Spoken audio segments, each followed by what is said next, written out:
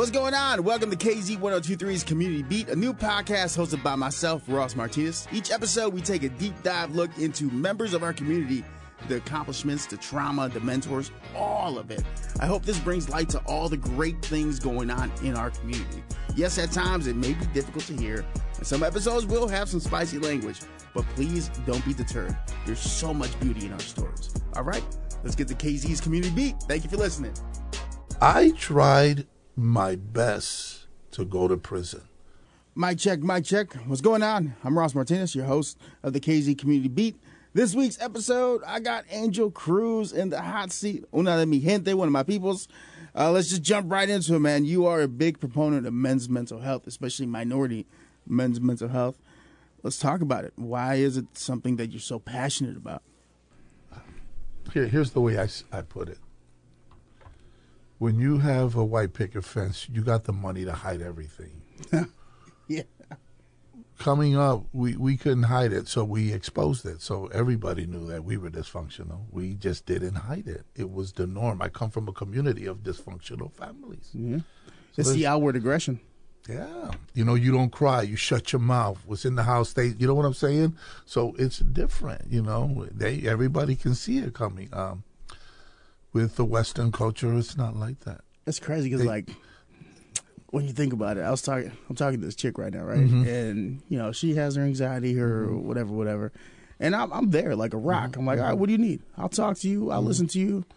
Or am I fixing or am I analyzing or listening? Tell me what you need. Mm-hmm. And then she's like, well, you never open up to me. I'm like, I got it. If I don't got it, I got a best friend who got it. Mm-hmm. And that's where I keep it. Well, you could trust me. I'm like, you got a ring on that finger? Not yet. It was. You're right. It was the same thing with my wife. It's like we just hold on, man. Slow down. I'm not going to unveil nothing. Do you feel like that's because, as a Mexican man, because I feel like you are really high on your culture. Like, I've been reading a little bit about you. Like, you're about it. You're about being Latino. Do you feel like that extra machismo where you got to be the dude? I've had to. That was That was kind of like. One of my coping mechanisms is, you know, I had to keep stuff, you know. I mean, I can look good to you on the outside, but you didn't know on the inside, man, I was a wreck, bro. Yeah. But because of the trauma automatically will eliminate trust. Oh, so you're madly on defense. Because like it takes you were you a told, while. you don't tell nobody what happened. So I got to play, I got a persona now. Oh, I'm good, but no, I'm not. But you're not going to get me to tell you nothing. Yeah. The minute I sense that, I put that wall up, be like, hey, man, it was cool talking to you, Papa. I'm up. It's a red flag. Like, We you already never know talk. where your time and space. Like, you got I know that what you about. discernment. I know what you want. I've always said this. There's two types of people in the world. Those that are genuinely concerned, and then those that just want information. And the minute I sense you wanted information, I was out, yo. Oh, how can you, like, I've talked to, what was it, Willie Williams. He talked to me about discernment. Mm-hmm. Yeah. You have that? Yeah. Is that something you picked up, or like you always kind of had it where you could just look somebody up and down and be like, by this mile of the way? Before Before when I began to understand who I was, I can tell when people, just by their facial expression, what they wanted from me. If they were being genuine or they was just trying to manipulate the way to get what they wanted to use it against me. Mm-hmm. You know, so I could tell my wife, I knew she was genuine. It just took me a long time to feel safe with her. Why is that? You know? Well, because I never had long-lasting relationships, man. The reason why I never did, because I never had an example of what a long-lasting relationship looked like. Mm. Everything was cut pretty short, you know. People got sick of you, well, later, you know. You didn't have time to build trust. No. Because I feel like I got that now, man. Sometimes it's hard. No, it does. But here's what was the breaking point for me and my wife was when I met my wife was making big money. I mean, my wife. You got yourself a sugar mama? My wife, I'm older than my wife. Oh. Yeah. So my wife is an educator by profession, by career. She holds two masters. She just got her doctorate. So when my wife met me, I was an hourly wage worker. And it wouldn't. I was intimidated because, man, she got it going on. She got everything. Me, I just want to get in, get out. I'm gone, right? And she was going through a divorce. We were talking. We went out a couple times, and I was like, man, let me just let you know real quick. I'm not trying to go nowhere with this. I'm cool with this. If you not, I get it. Boom, I can fall back, but I'm at the point in life I don't see myself settling down. I ain't never said that. I'm cool with the arrangement. Okay. So. Was she bringing you enough comfort where you're like, this is good enough? Man, my wife took me to places I never thought I would go, man. Really? But let me tell you this. At one point, she never, ever, ever threw it at me like, oh, you remember like this? Never. Until this day that we've been married 5 years. Never. How long y'all been together now? Well, we've been together 10 years, but married for 5. Oh. Mm-hmm. We just made our 5th year on the 29th, man. Congratulations. Yeah, man. So my wife, it freaked me out, man, because she never threw anything at my face. Never made you feel? Asked me for anything. She goes, don't worry about it. I got it. And I feel like, wait up, man. I'm supposed to be the man in this. She goes, I get it. I know right now you're trying to work yourself up. Don't worry about it. If I got it, I got you. You don't see that a lot. You don't. That would freak me out. I'm waiting like, okay, when is she going to flip, man, so I can get... Never did till this day. Was that like an internal conflict? Because like your entire essence of who you are saying, wait, she's giving, but I ain't got nothing to give back right now. Why? Yeah, like, what's up? You feeling sorry for me like I'm poor or something? Did that cause friction within the relationship initially? No. That was all internalized? Because it was internalized. And the reason why is because I kind of waited, and there was moments when I wanted to do something, she allowed me to do it. Hey, that's fine. You want to do that? You got it? She never said, hey, I got it. No, she allowed me to do that. But what was the breaking point? She never threw it in my face. And I've been places where my wife, I'll give you an example. She never challenged your pride. We went to Florida. She said, hey, man, I got a trip booked for us. Man, you didn't even give me no time for that. No, don't worry about it. It's all taken care of. Wardrobe, everything. I see. Just like that. And then at one point, I'm like, man, what are you trying to do here? Are you making, am I somebody you taking care of? Am I an adopted kid? She goes, no, man. You've been real with me. You've never taken, and I never did. I've never taken advantage of her. I never used her car. I never asked her for money. None of that. Never did. She just genuine love. She just genuinely loved me. And when that happened, I go, I feel safe with you. Did you ever ask her about that? I did. And what'd she say? Like, what? Because, like, you know what? Coming from where you come from, like, we're going to get into everything. Mm-hmm. But it's her thing was, I knew the type of person you were. I knew that, but you never displayed it to me. And I respected her. And the reason why, she goes, you respected me more than my husband ever respected me. Like, when we were dating, man, there was things she liked to do that she could have never do with her husband. And one time she says, do you like doing this stuff, or you just doing this because... I said, no, man, this is all new to me, and I like it. She goes, I never had this with my husband. She was married 25 years. I was never married. Never in my life got married. Mm. My son is 35, and that was a hookup. I never thought I was going to get married. I was good with it. I was at a point in my life, I guess I won't get married. And then she came along, and I'm really grateful for that. I see, Pastor. How'd you guys meet? At work. She was an assistant principal at the school I worked at, Lincoln, up on Marion Perry Street. Yeah. I worked there, and she was my boss.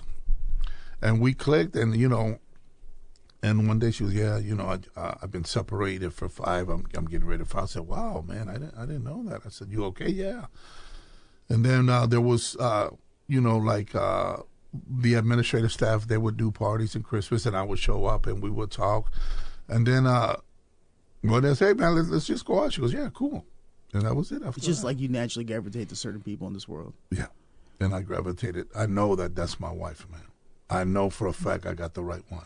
We were saying off the mic, the saying my grandma used to say, and I love it to this day, dime con quién andas, te diré quién eres.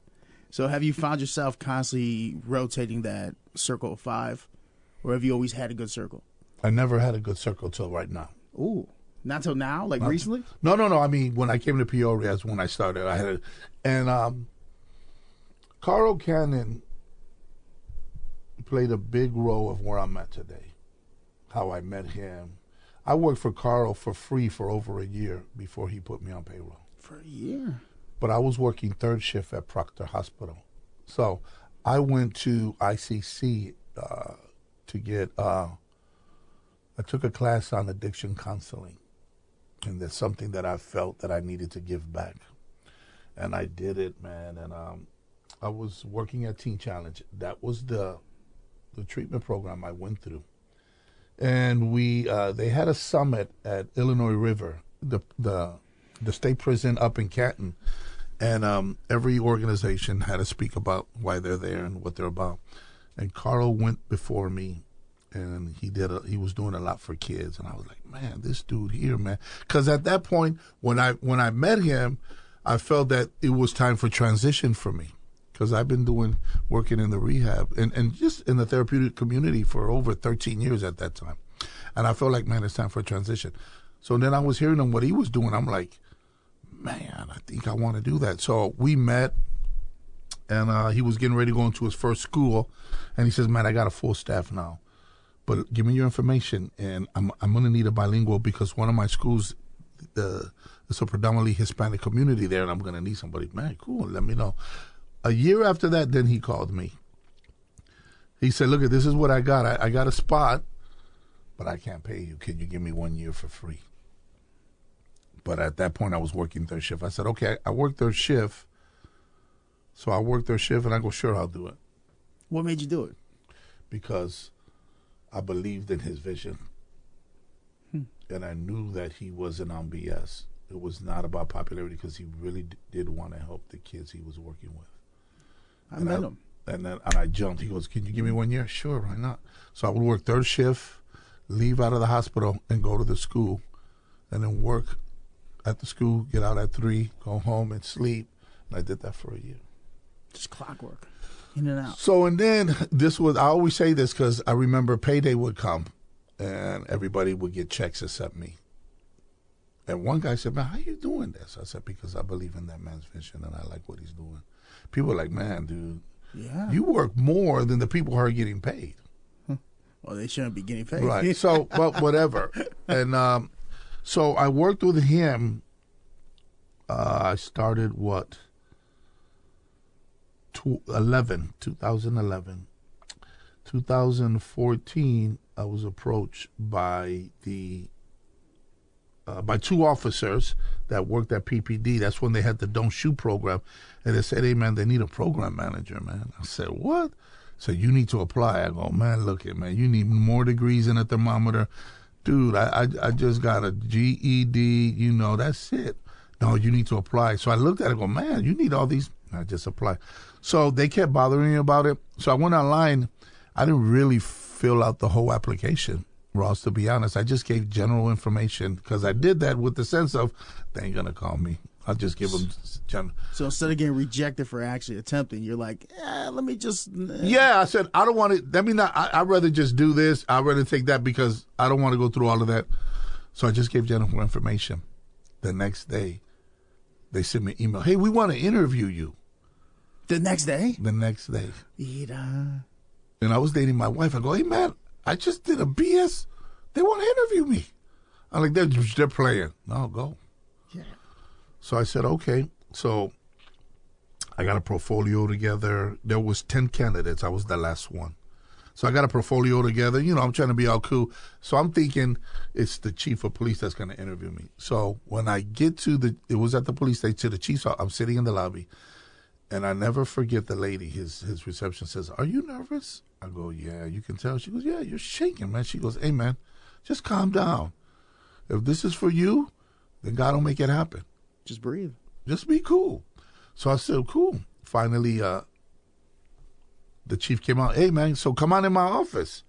So we don't go in his office. We go in the conference room. So it's the chief of police, the mayor, the state's attorney, the director of human resources, a captain, and a lieutenant. 6 people. In your previous life, you got to be shitting. I'm crapping on myself. I go, man, these people don't know my background or nothing, man. I said they're not going to hire me. I got guns and drugs and, So I went in there. I said, what do you know about the program? Hey, it's reducing recidivism. How do we solve the violence, the gun shooting, And I said, look, let me just be honest here, man, because all of you are here looking at me like I'm a Harvard graduate. No, I got a GED and I got a criminal background. You probably know. You're probably looking at it right now. But I'm gonna tell you one thing that I bring to the table that probably nobody else. I bring passion. I bring passion to what I do. Yeah. And I think that's the key to this. You don't want nobody that's gonna just work for a paycheck. I'm gonna work to be the solution to bring about a difference in the community here in Peoria. That's all I got, man. But you want to know my background? I got guns. I got drugs. Look, that's what I got there, man. So I'm gonna lay it out right there. That's all I got for you. What'd they tell you? They says, fine, thank you. It was I timed it 7 minutes. They said, thank you. We'll let you know. So I'm like, I'm definitely not going to get it, right? Yeah, 7-minute interview. You walking out after you just dropped that out. Dude, I took my portfolio. I'm like, whatever. So I didn't hear nothing for like 2 months. I get a call, and all of a sudden, we had already picked the person we wanted, but the rest of the committee said that you deserve a second interview. I'm like, get out of here. You're punking me. He goes, yeah, are you willing to do another second interview? I go, sure, I'll do it. So another month and a half passed. I don't hear nothing. The chief calls me himself. Hey, man, can you stop by when you get out of work, man, and come to my office? Sure. So I go in there. It's him, a captain, and a lieutenant. They go, well, hey, Angel. So the other candidate that we had in mind, he dropped. He said he got something else. So we want to offer you the job. I did this, man. I said, are you punking me or what? Where's the camera? I did that for sure. He goes, no. What? He goes, no, we want to offer you the job. You for real? You ain't punk? He goes, yeah. We want you to have it. I said, okay. But what's going through your mind? Like, as you say, I'm thinking, this. Did somebody call and tell them, because I have an ex-offender. So let me tell you. So the way it happened was I had to be escorted in the police station. I didn't have access to nothing. So there was an officer that had to escort me while I was in the station. Is that because your prior convictions? Because my criminal, yeah, they had to do that. So, man, that was about a year that was going on. And I was meeting with the state's attorneys, which was Jerry Bray. I did a lot of work with him. Phenomenal man. I'm in his office. He said, hey, man, come by. I want to talk to you about something. And then we were talking about a client I was working with, and he was going to court. What do you think? And he goes, by the way, what do you want to do? I said, man, I love what I do, but I would really like to even do this inside the jails. He goes, what are you doing about your background? What do you mean? He goes, you ever thought about expunging your record? I go, I heard of it, but I don't got the money for it. He says, look, I'm gonna give you an attorney, friends of mine number. Give him a call and meet with him. So I did. Sean Donahue, who's a judge now, I met with him. He looked at myself. He called me back in. He says, hey, man, I'm going to tell you, I'm going to be honest with you. You're going to be paying more for travel because all your cases are in Chicago. The lawyer's going to charge you more just to go back and forth. He said, your best bet is get you a lawyer from Chicago. So I went back and I said, hey, Mr. Brady. He goes, yeah, Sean called me, told me what's up. He goes, do me a favor. He goes, what? He goes, Angel, look for an attorney in Chicago and give him my card. So my cousin, who's a tax attorney, I said, let me give my cousin a call. Maybe he can. He goes, cuz, I'm really busy. I can't. But I got a friend of mine that's what he does. I'm going to give you his number. So Moskowitz, Jewish kid. Oh, yeah. Jeff Moskowitz. You see those commercials all over Chicago. Kid. So I call him up, and he goes, hey, man, come down to my office, give me your stuff. I come down to your office. He goes, I said, look, I work, my boss is Jerry Brady, state's attorney of Peoria County. He told me to give you his card. He goes, all right, cool. He goes, all right, let me look at your stuff, and I'll let you know what I can do. So I left. 2 weeks later, he gets me a call, goes, hey, man, I need you to come to my office. We got to get this ball rolling. I go, he goes, no, don't worry. I said, man, don't worry about the money thing, man. Just get down here. So I go to Chicago, and he goes, I need you to go get your whole rap sheet, all of this, da. I said, wait up, man. I can't sign nothing. I can't afford to pay you. He goes, it's been taken care of. Nah. Jerry Brady, state's attorney, wrote him a check for $3,500. Because he believed in you. He passed away Jerry, I think 2 years ago, he passed away, man. He signed them and gave him a check to pay for my expungement and seal. Man. As an adult, is that the first person who really believed in you, like, wholeheartedly? Carl Cannon and Jerry Brady. And then at that point, man, I mean, it just, the doors began to open up. So, wow, that's... But I don't believe in coincidences, I'll tell you that. So I don't believe in coincidence neither. Let me just, and if I can be open, and I have to because I can't say it no other way. I grew up in a very dysfunctional home, Ross, where addiction was the controlling influence. And what I mean by that my dad was a severe heavy heroin addict and an alcoholic. So my dad was heavily addicted to drugs, but my mother was heavily addicted to my father, meaning that it was her that tried to keep everything together in spite of the trauma, in spite of the abuse, you know. She was the one that tried to keep a family. So that comes back to the whole, you never saw a successful... I never seen a successful relationship or marriage. My older brother had a $35,000 wedding, and they only lasted 6 months. Every male in my family, not even a year lasted in marriage. Really? So that was a big old thing. So that was my fear even back then of wanting to get married. I said, I don't want to get married, and then, man, I'm not going to make it. And I told that to my wife. I'm not marriage material, yo. And it was the fear of that I get married and then I'm going to be like, and I told my wife this, I said, I cannot marry you and walk you down the aisle and tell you I do when I don't. Yeah. And my wife was like, I'm not ready. I was in a 25-year relationship that was very abusive. And I'm like, yeah, so I guess we're cool. But let me go back. As a little boy growing up, one thing that I know this, my father made sure that every destructive pattern he followed, I was right there. I seen everything he did, from the cheating on my mother to drug deals and to drug uses. I've been in places that a kid should not be even in. Why did he take you through all that? Now I realize it. When my father died, I didn't understand, or I didn't know. My father was a phenomenal baseball player, a pitcher, and he had a 4-year scholarship, athletic scholarship. My grandfather said, nope, you got to work, and killed his dream. And at that point is when my father went left. He started game banging, and he started shooting heroin at 15 himself. Because he couldn't follow his dream. So I believe because his dream was killed, he wanted to make sure that mine was killed as well. Because he wasn't so physical and aggressive with my other brothers than he was with me. I was the firstborn. Do you think this is why, and we're going to get into everything that you do, but recidivism. Oh. That's helping people not go back to the system, right? Let me share that, because that's interesting with me, man. I tried my best to go to prison. You tried your best. And I'm going to tell you why is because of my addiction. And I remember getting locked up at Cook County all the time. And I remember telling the judge, hey, Your Honor, listen, man, if you let me go, I'm going to go back out there and start shooting heroin again. I don't know how to stop. I'll take whatever time you give me right now, because if I go to prison, I'll be safe and I'll be sober and I'll be alive. He says, no, man, I'm going to let you go. You got to figure that out. And we kept going back and forth. And one time he said, look, man, I'm done with this, dude. You're testing the waters. I said, you told me.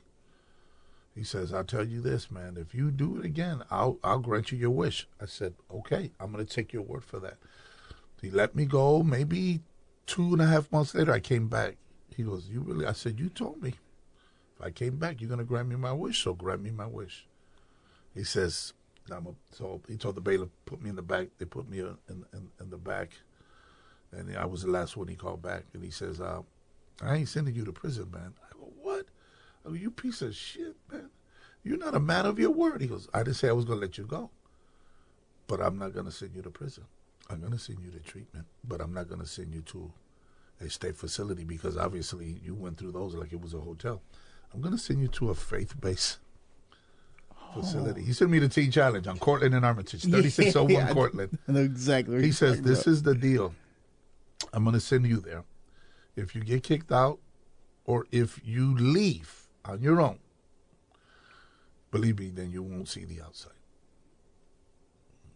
You got my word on that. You will not see the outside. I'm like, so now I go to this church program. But did you go in with like open willingness, or you're like, all right, I'm about to get kicked out of this mother right now? So I got a bad habit. So this is a church program who doesn't get no state or federal funding. They get donations, and they got churches that support them. Mm-hmm. So I walk in this place, and I'm like, so they put me in an intake room because you can't go into population until you get physical and all that stuff. I'm sitting in there, and I'm looking at this guy. I said, hey, man, he goes, man, I was shooting dope, but he goes, I'm good. I said, well, man, I'm going to be sick. Don't worry about it. They'll take care of you. So I said, it's cool. Dale Manuel was the staff on duty. So he's doing count. I said, hey, man, I'm going to be sick. You guys going to be able to got something to medicate me? Don't worry about it. I'm like, all right. So the next morning, man, I feel it. I'm like sick, bad. He comes up. I go, hey, man, I'm bad. You feeling? He goes, give me 5 minutes. I'll be back. God is my witness. Man comes to me and he hands me a Bible. I go, what's this for? Man, that's all we got. Am I supposed to tear each page and eat it? Do you not understand that I have a physical addiction? That I'm really bad? I said, this ain't going to work for me, man. I wish I didn't know the judge was going to send me. I would have told him, I can't do this. He says, wait up. He says, if you walk out this door, I got to call it in. You're going to jail. I guess you're going to. He goes, wait up. Wait up. Give me one more night. And if you feel it the next day, I'll walk you out personally. Bet. Tossing and turning, and I can't sleep, man. And I get I get a minute, and all of a sudden, they make an announcement, lights on. So when I wake up, I had crapped and peed on myself because I didn't have no feeling from the waist down. That's how bad my sickness was. For 7 days, this man cleaned me and gave me fresh underwear. And he says, don't leave. Don't leave. You'll die if you leave. You need to stay. And I remember on that 7th day, I got up. I was able to use the bathroom, but for them days, this grown man washed me and cleaned me and gave me fresh underwear and changed my sheets. And he says, don't leave. And at one point, Ross, I couldn't even look up in there saying, I was so embarrassed. Said, don't worry about it, man. Somebody did this for me, so I'm doing it for you. And on the 7th day, I got up. And I went down, and finally I went downstairs, and I was able to eat. So the withdrawals are gone. I'm good. But here's the next fight, is me. Now I got to fight with me. Now I'm in a program that they're going to teach me how to deal with my attitude, just a total transformation. So now I'm like, yeah, so you're going to tell me what I can and can't do? No. It's either that or you get kicked out. And every day I fought to get out, but I would never leave. I would never leave. One time I talked this other patient. His mother was coming to visit. So our room, the window was by the alley. So I had it planned out. I'll get an extension cord. Or I said, look, I made a list. Tell your mother go to the store and get us. It was no drugs or no liquor, but munchies and all, because we didn't have that. You had 3 square meals. Me, dude, I ain't ate in months. I'm hungry 24/7.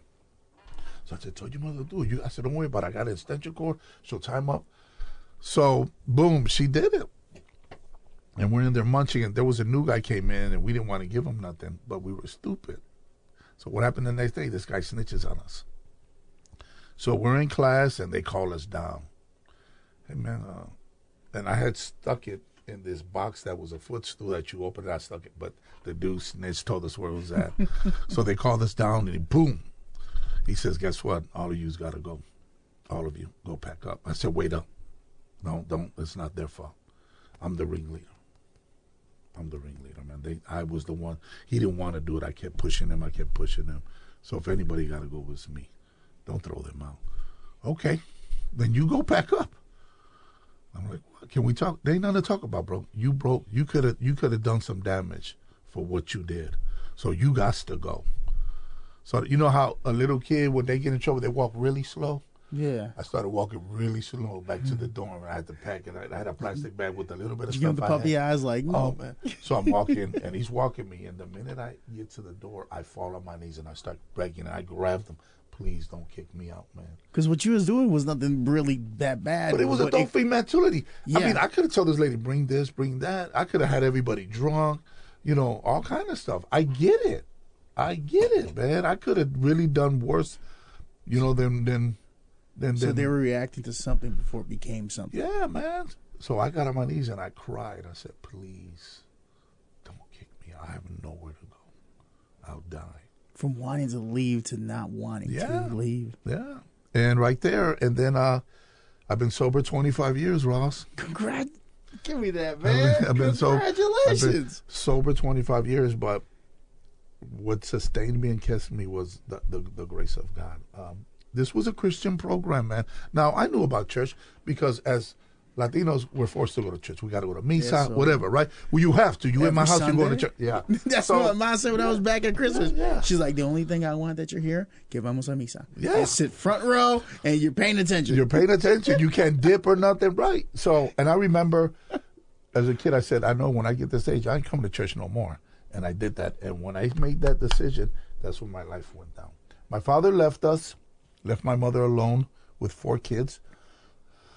Because my father leaving, my mother went into a severe depression where she locked herself in the room. So now it's me. I'm like maybe 8, 9, taking care of 3 babies.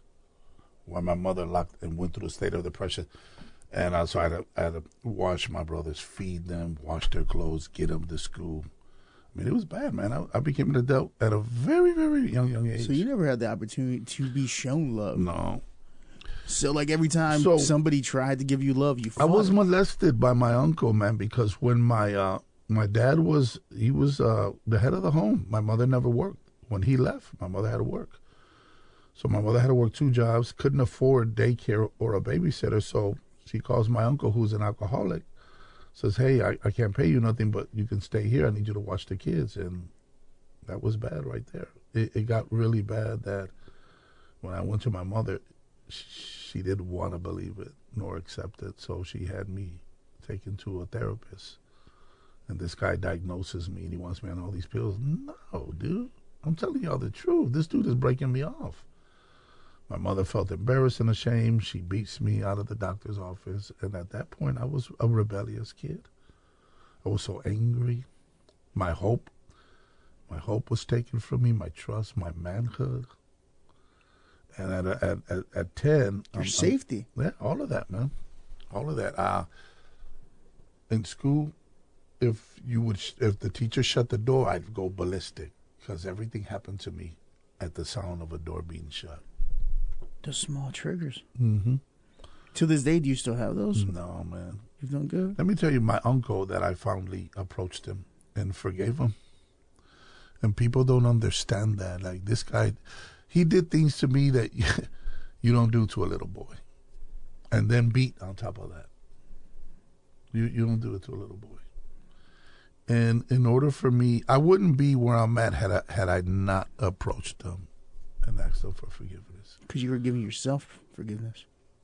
And when I did, so he's not doing well. He's really bad. He's in a nursing home. It's a bad situation. But I could look him in the eye. I could be in the same room with him. But the way it happened, it wasn't privately. It was at a family dinner. Well, as most Latino families happen. Oh, yeah. If it happens, and I said, wait up, happens. man. I got something to say. And I said it. And everybody knew about it. And I said, y'all knew about this. So now, I was 35 when I exposed it. And my mother, she knew. My mother broke. And I said, you knew about it, but you didn't want to accept it. And if I don't do this, you might not even have a son, because I probably would have wound up going back or killing myself. I tried suicide so many times. I believe, and I believe this, and I can say this, and I'm not ashamed to say this, God did not allow me to go out that way. Yeah. I should have been dead so many times. So many overdoses, man. So many. I remember my last overdose. So every time I OD'd, in Humboldt Park, there's a hospital called Norwegian American Hospital. And I would get high and I would OD, and they would just kick me out the door, and I would roll right in front of there.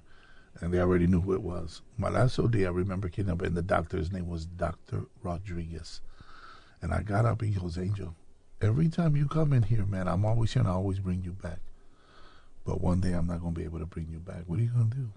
Like, man, Doc, I appreciate it. Left, went and got high. When I graduated from treatment, I wanted to go back to see he was at the hospital. And I went back, and sure enough, the receptionist, that even every time that would check me in, she was there. I go, hey, I'm Angel Cruz. Is Dr. Rodriguez still here? And she goes, what's your name? And she goes, She goes, oh, my God. Okay, let me show you something, man, real quick. I'm sorry, man. I don't want to. I got to show you this. We're all on your time. Okay, bro. I got to show you this. This is your story. Anyways, as you're looking that up, welcome into another episode of the KZ 1023 Community Beat. We just started talking, man. I got so excited to get another Latino in the room and a Latino from Chicago. But yeah, welcome in. Hopefully you're enjoying everything. And now back to the program. Hey. I want to show you. I want to show you a picture. Let me show you this picture. This is when I walked in. Oh, you have a picture from that time? When I walked into treatment, yeah. And I always keep because I have to remind myself where I came from. That's what keeps me humble. This is... Because I've floated your name around to a couple people I know that know Peoria. When they... Oh, wow. Mm-hmm.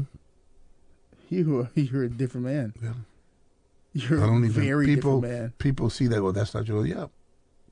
That was when I walked into the doors. My last treatment center right there. I mean, no offense. You look lost, brother. Yeah. Oh, lost wasn't the word, man. Está bien pedido, you could tell. I never believed in my life that I would go from that to this. It's my wife. He's a different person. You see what I'm saying? That's a completely different person, man. See, when I met my wife, I was sober, and my wife didn't believe. She thought I was making all of this up, and I showed her that picture. She goes, what? I go, that's what I've been trying to tell you. She never believed me. She thought I was a dumb, you know. From all this, right, all this trauma, all this emotional baggage, everything that you went through to being in a room of some very important movers and shakers in town. 7-minute interview is all they took to realize how passionate you are. Is your passion trying to provide what you never had? 100%. 100%. Somebody took a chance and sat there and dealt with my mess, my attitude, my aggression, my anger, my rage, and had the patience to deal with all of that. It was men like that that began to break this wall of not trusting. You never had a good men role model to provide you that. One of my role models, the greatest man I ever met when I went through Teen Challenge, his name was Emmanuel Sonny Oliver. He was a black man from the west side of Chicago, Madison and Pulaski. He was an old dope fiend there. He was my counselor. And he was the one that I was able to freely dump everything, that I admit everything that I did wrong and every wrong thing that was done to me. What made me know that I can trust him, he treated me the same all the time. He treated me like a person. He never threw what I said at his face. He never brought it up. He kept treating me the same. That's what broke that for me, that I can and I know who I can talk to, who, like, I tell people this, Ross. If I don't know you very well, we're going to keep it simple, man. You know, we're going to keep it simple. We're going to keep it simple because even in churches, which is sad, but it's true, you have to be careful. Everybody's not living right in church. Mm-hmm. And I remember going through treatment and going to church. I thought that, you know, we're supposed to be open, right? Hey, man, I need help because of this. And I've been hurt a lot, even with that. So getting on my knees and praying, man, God, I thought, wait up, this is freaking me out. I thought this ain't supposed to be this way. I thought no. Everybody's not where you're at or want to be where you're at. So you got to guard yourself. And I've learned that. And I can tell, like sharing my story, it's not a big old promotion. It's not a commercial. I know at the right time when I can say, I get it. I can sympathize.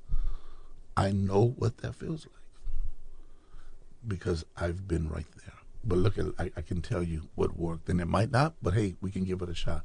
It broke a lot of barriers for other men. I told you this in our conversation. I believe that 99% of the violence in America, with whether they're black, brown, white, green, or yellow, is the lack of a father. I say that for a fact because I'm a witness and I'm a testimony of that. Had my father been around and been a father, I could probably be a Harvard graduate in a big law firm. My father was an intelligent man, but he was broken by his father.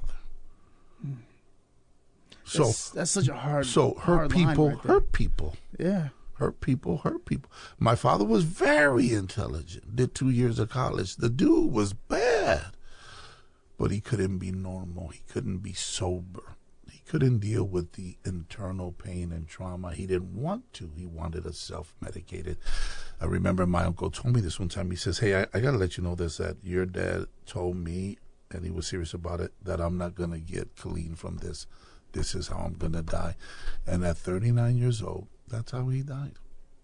He died on the way home coming from the west side. He went to go cop, as they call it. He went to go buy drugs, and he was walking home, and half a block before he got to his house, he collapsed.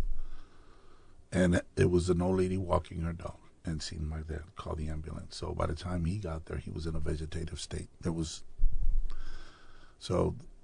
My brothers went there to pull the plug. Very angry. I was super angry. Yeah. It even hit me even harder when the casket was going down. Because right there I lost it. Never told me he loved me. Never told me he was proud of me. Never went to school for plays or contests. Never did none of that. But he can beat me. And he can degrade me. And he can belittle me. But he never told me he loved me. And when the casket was going down, I lost it. That was your closure. That was it. But it got worse. So now I'm searching. Anything that looks like a man that would be somebody I can attach to. Went looking. It wasn't until Peoria, huh? It wasn't until Peoria. And even coming out here was a culture shock, dude. I didn't know nobody, man. But what kept me was I was helping people who were like me. And when I felt like, is this the way it's going to be? And I wanted to give in, I woke up and I remembered, wait up. Remember where you were at. Remember where you came out of. That next person walking through that door is going to need you. Mm-hmm. And that's what kept me going. So I remember you asked me a few times. It was like 3-4 times already. You asked me, "Are you liking Peoria? Are you liking Peoria?" Because I just moved in April. So it's changed a lot. It wasn't from when I came here. How much has it changed? Well, a lot of people are leaving. They're leaving. You had a lot of people when I came through here. I'll tell you this. So what I did on my free time and off time, see, I hated reading, Ross. I didn't like reading even in school. When I came to Peoria, I spent a lot of time drinking coffee and reading books at Barnes & Noble. My mentor told me, if you don't read, man, you ain't going nowhere. You're more stupid than a person who don't read. Yeah. So I knew how to take a bus. I didn't have a driver's license because I screwed that up in Chicago. So I did public transportation for 13 years here until I was able to get my license back. So what I did was, I wasn't realizing that I was learning how to like myself and hang out with myself. You enjoy your solitude. I enjoyed my solitude. Rather than needing the solitude to be controlled, you controlled your own solitude. Well, I was that one person. I didn't like being by myself. So I would pay people, come on, man, I got you. Don't worry about it. Just let's kick it. I can relate to that a lot. So now I'm coming here and I ain't got no choice. So when my mentor said, hey, man, you need to read. So I took a bus. I would go to Barnes & Noble and sit there for hours. I read history. I read culture, anything to grab my attention. So now I like going out and reading and drinking coffee. Then I started shopping. Oh, I can do this. And then the icebreaker was I went to the movies by myself. And I'm like, man, I'm cool. I don't need nobody, you know. Yeah. But I was learning how to deal with me, how to like me, how to enjoy being alone. How to love yourself. How to love myself. 'Cause you never felt love before. None. Cold. Yeah. You know, even dating my wife, she goes, man, you're cold. And I wouldn't try to be, but she goes, I could feel that. I go, man, you can? You know, I didn't tell my wife I loved her until I said, I think I want to be with you. And then when I told her I loved her, she goes, you really meant that? I go, I did? She goes, yeah. So, I mean, my wife's my best friend. She's my teacher. She's my companion. She's my homie. You know. That's the one. Yeah. She says, when you go, she says this, she goes, I can't wait till you start speaking publicly so I can arrange your schedule and all of that. She says that's what we're going to be doing. And I see, because for me is men gravitate to men who've been there and done that, been through it, you know, and it's got, and at the jail, it's been a phenomenal experience because I see pain, I see hurt, I see trauma, you know. We're looking at men that are facing 50, 60 years. How do I deal with life now? Yeah. If I only knew who my daddy was. I had one young man that had a double murder. And I remember him at the school I worked at. I met him when he was in 5th grade. And even there, I used to tell him, dude, man, if you don't get it together. Single mom, no father in prison. And when I heard what happened on the news and I got the job at the jail, when he found out I was there, he reached out. I really need to talk to you. And he got in my office and he says, you know, you were right what you said. He says, but if I only knew my dad, I probably wouldn't be in this situation. I never had a father. The streets raised me. And just like all of us, the streets raised me. But I think what stopped me from going to the next level was grace, man. God had something else for me. Because I should have been dead a long time ago, Ross. A long time ago. I tried it so many times. Even the doctor said, dude, I don't know what's wrong with you, but this just ain't working for you. The judge was saying, why do you want to go to prison so bad? You're not prison material. I took that as an insult. Well, you think I'm a punk? You think I won't be able to hold it down? No, because that's not who you are. Yeah. And I didn't realize that. I did it, man. You're trying to save yourself in the worst way possible. In the worst way possible. How does it feel when you're able to actually connect to people in the prison and help them get that moment? Like, how does that feel? Because I'm pretty sure you've had some. I feel that I am effectively walking in my purpose. Yeah. How's that feel when you wake up to know that? Beautiful. Is it like the first time in your life you really feel like you're authentically in it? Yeah, and I'm making an impact. If it's just one, hey, then it is. But I don't stop. I've seen a lot of men fall and come back, fall and die.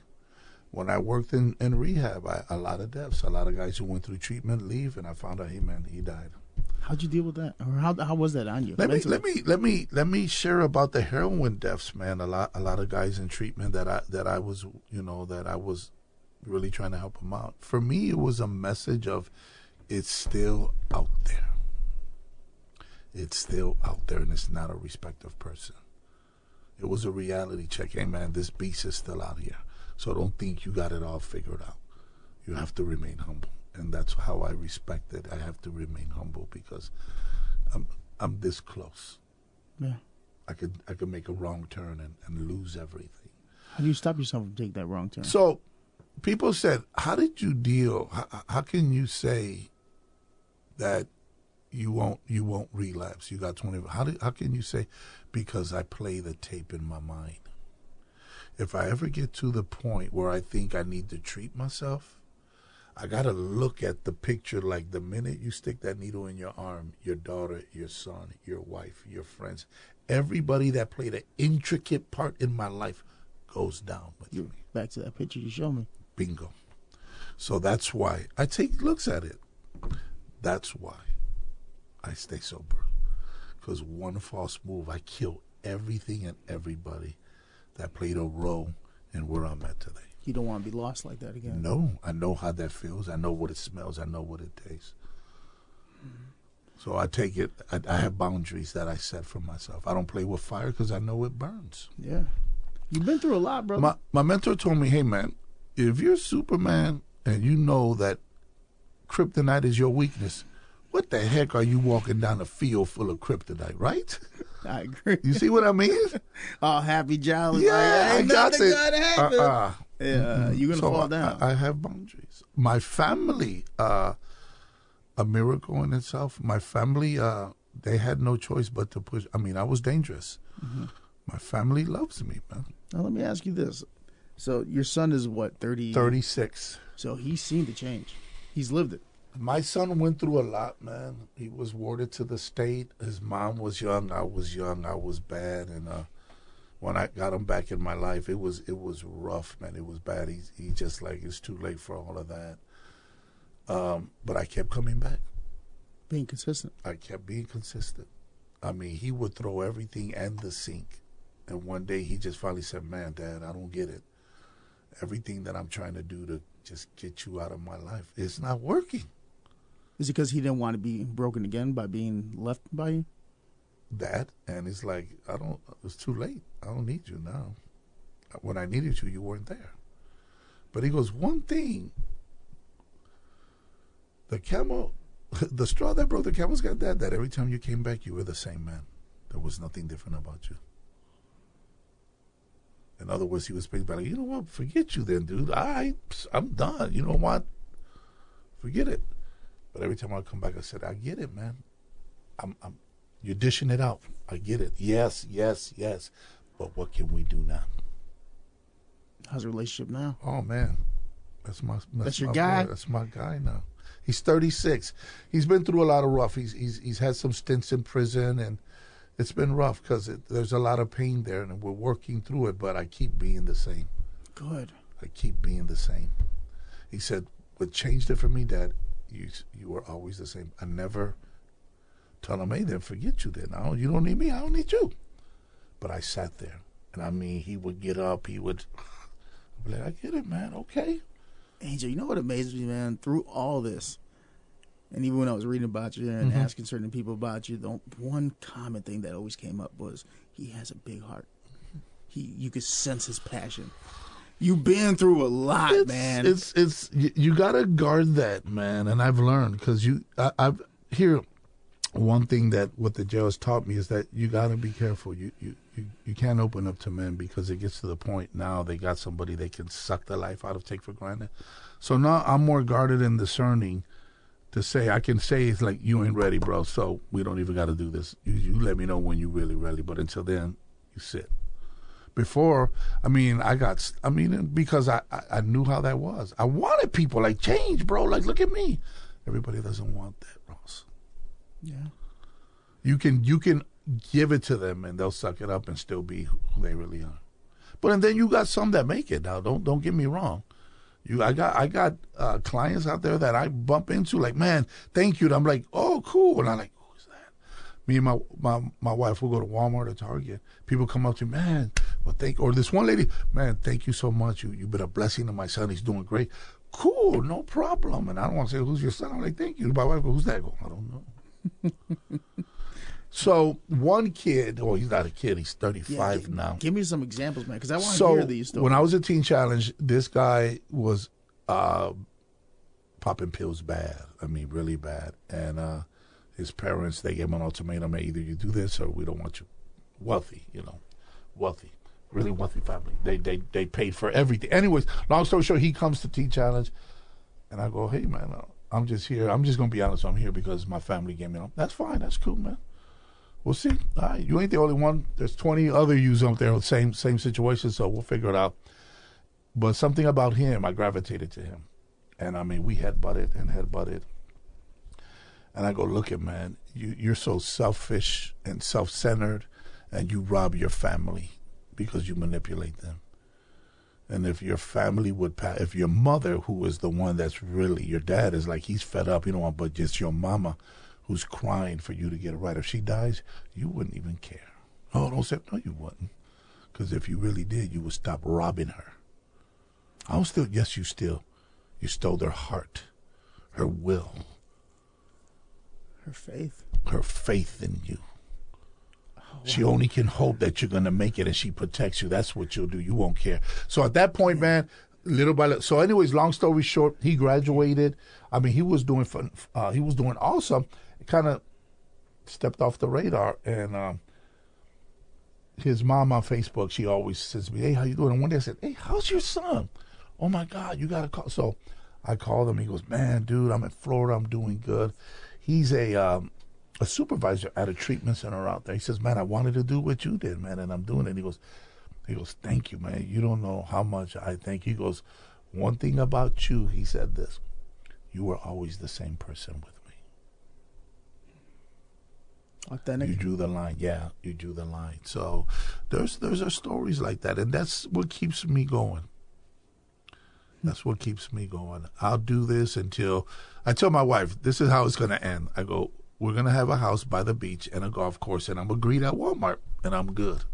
Hell yeah. That's it. That's simple. And if I can do some consultation or some speaking, yeah. But find me a nice little church that I can get involved with, I'm fine, because it's going to happen.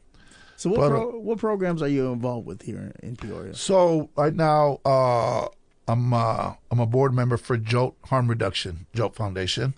I was doing stuff with PCAF as well. At one point, I was doing a lot of too. Then I got married, so I kind of like fell back. I said, I got to be a family. I got to learn. I never was married, so I have to learn how to be a husband and have a family. First. Yeah. So now I'm gonna get back with Becky and see what I can. I want to go back into PCAF. She was awesome. Yeah, I want to do that. I want to be a part of. For me, it's all about the community. The church that I go to, Riverside Community Church here on Monroe and Hamilton, that's the first church I came to when I came to Peoria. Phenomenal. It's been a big. So I'm involved. I'm an elder at the church. Nice. And I'm an elder at the church. And then every Thursday I do a men's group, man. And a lot of men that come to church and come off the street, man. And we just biblically talk about what can we do to better ourselves. What day of the week? On Thursdays from 6:30 to 7:30. It's an hour. But it's a group of men that they just come and it's we pick a scripture and how does that relate to our situation? What can that do to make it better, or how, right? And I've seen a lot of shifting in a lot of men's lives because of the format of what we have it, man. Because I've been to some Bible studies, and I've not liked them. You got to come by, man. Come on Thursday, 6:30 to 7:30. Just pop in there. Okay. Pop in there, man. Just come on and sit down. Yeah. So I feel like God's been talking to me recently, and I've been trying to listen, but at the same point, every time I'm like, have you visited churches? We can talk about here, it. We not yet. No, I mean, it's part of the pod. I mean, this is a good collection of stories. So Riverside was another turning point, and the first church that I came to, and the church that really I could see myself growing. Funny story. So my wife is Lutheran, and I went to her church for Easter. It's your traditional Lutheran Catholic, like it's an order of service, and and so I wasn't, frozen, chosen, joking. She didn't get it, right? So I said, hey, why don't you come to my church? And I took her to Riverside. We're very light show, powerful, strong worship, and everybody's raising hands, and you can see like, whoa. It's different. It's way different. Very different. But she says, if this is where you go, then I'll support you. I go, nah, I don't want that. I want you to come here because you want to come here. And I just left it alone, man. I didn't pressure her. And now, man, you can't get the woman out of there, man. Yeah, she ain't gonna leave there, man. But I've seen how God has transformed her life. A lot of things that she struggled with, that she didn't understand why. And the women, she's got some strong women that are friends. So it's just amazing, man. I didn't force her. I said, hey, I get it, but I don't want you to do this for me. I want you to do it because you like it here too. And I left it alone. She would come on Sunday, never be like, hey, did you feel anything different? What did you think about? Didn't do none of that. I just left it alone. I said, hey, God, you got to change your mind because I'm not going to do it. And I watched it. I watched the whole transformation. And now you can't get her out of there. It's amazing where you've come from and where you are now, man.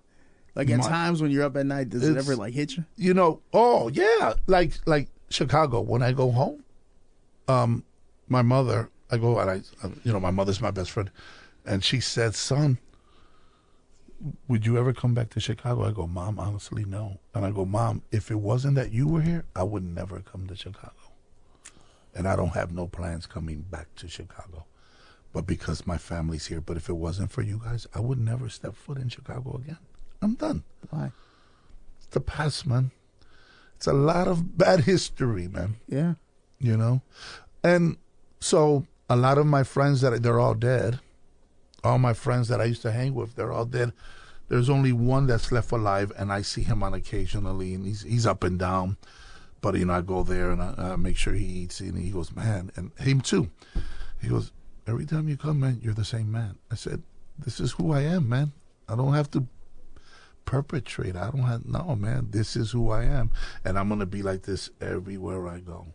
Yeah, I'm not perfect, Ross. I'm a work in progress every day for the rest of my life. But one thing that I do know, I think.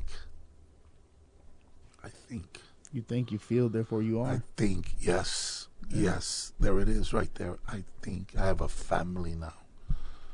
How has your relationship with Mom been able to be repaired? Mom's my best friend. Because I robbed my mom blind. Literally took her to the bank. Because bitter what she did, that whole ordeal. And I said, I'm going to make you hurt like I did. And finally, when I turned my life around, I said, "Mom, I owe you." She goes, "You don't owe me nothing." She goes, "You're back. I did a lot of wrong too." So she's my best friend, man. I wish my dad was alive. And I say this.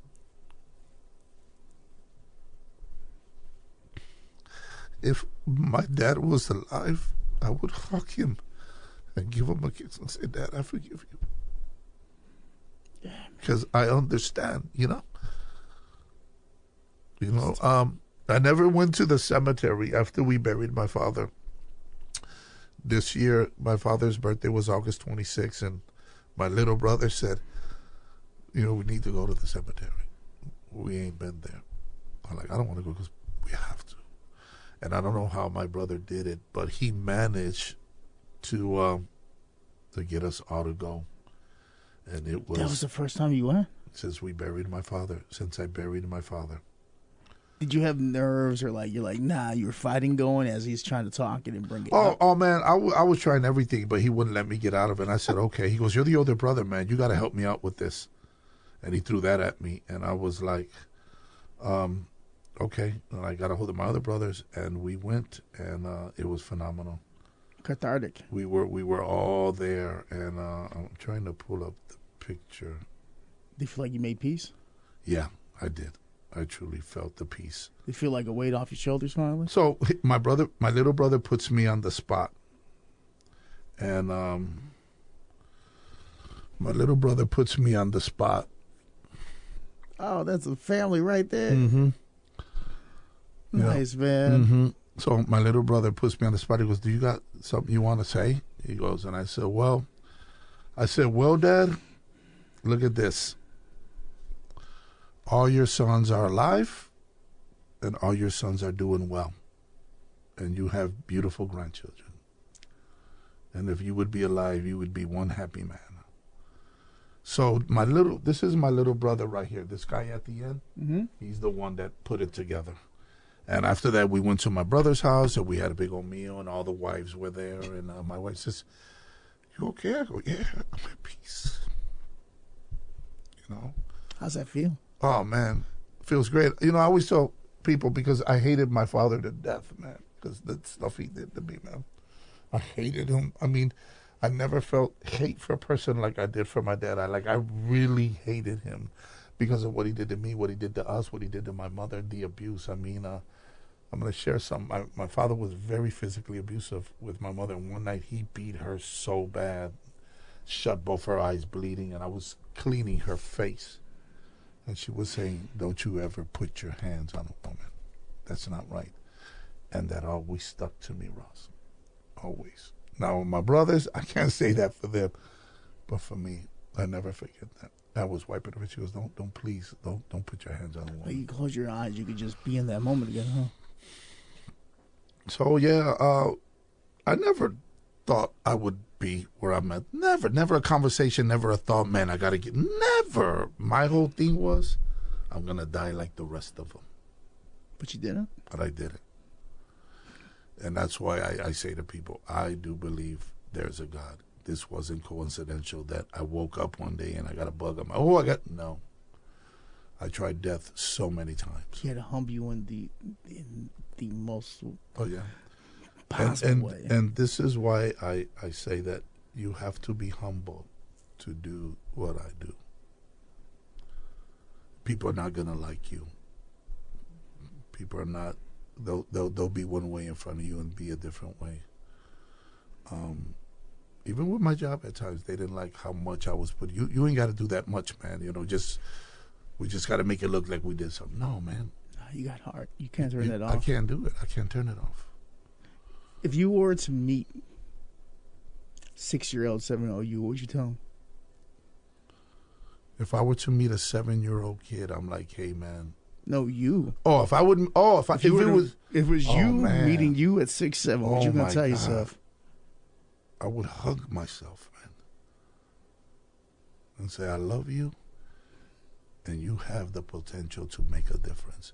My father, smart man. My father. Here's the thing with my dad. My dad would have sporadic moments of clean time.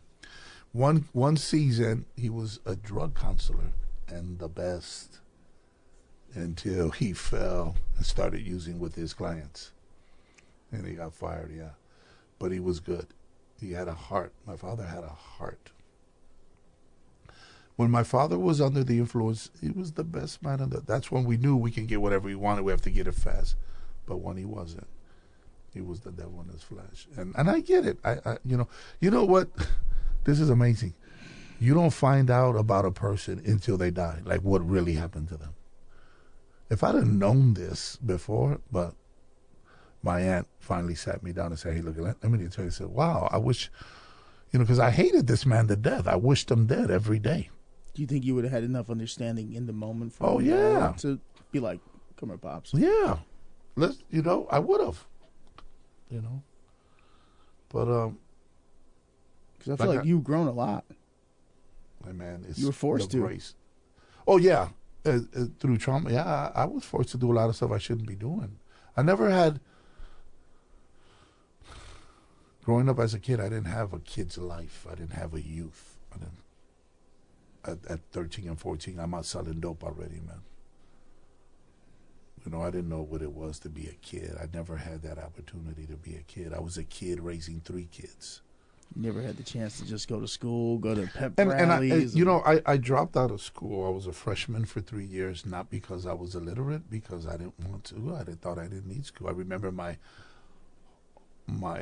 home grade. One of my teachers said, "What are you doing, man?" I go, she goes, "You're so smart." So let me tell you this. So when I went to high school, they put me in a class of students that had disabilities. So I remember it was English, really low. So I walk in this classroom, I'm like, whoa, what's going on here, man? Like everybody's flipping out, bouncing against the wall. I'm like, so I tell the teacher, who you are? Angel Cruz? Oh yeah, you're in the right class. So I'm like, man, I ain't like them. Maybe outside, but so they did a tape test, all of us. So they said, well, I want to see where you're at, so we're going to get tested. So the next day, the teacher says, Mr. Cruz, come here. I go, yeah. I owe you an apology. I go, why? This is not the class you're supposed to be in. I go, what do you mean? You scored the highest overall. I was like, man, I kind of knew that. I wasn't stupid or crazy. But even with that, I'm going somewhere. Even with that, it didn't motivate me because I wanted to hang out, get high. I mean, you were responsible at such an early age. Mm-hmm. Why pack on this other responsibility when it may not help you? You got to raise a family. My father killed that in me, man. I wanted to be like my dad. kind of like a big middle finger right back to him. Like, all right, I'm not going to be better than you. I'm going to be you, and this is your problem. But worse, I'm going to be the worst of you. Huh. You know? Like, looking back at it now. Oh, man, I'm like, that was crazy. I never had conversations of being better and being sober. That's why I know that there's a God in heaven that prevented me from going out like my dad did. That's amazing, man. I'm not ashamed to say that, because it wasn't me, that's for sure. How about this? Let me ask you this.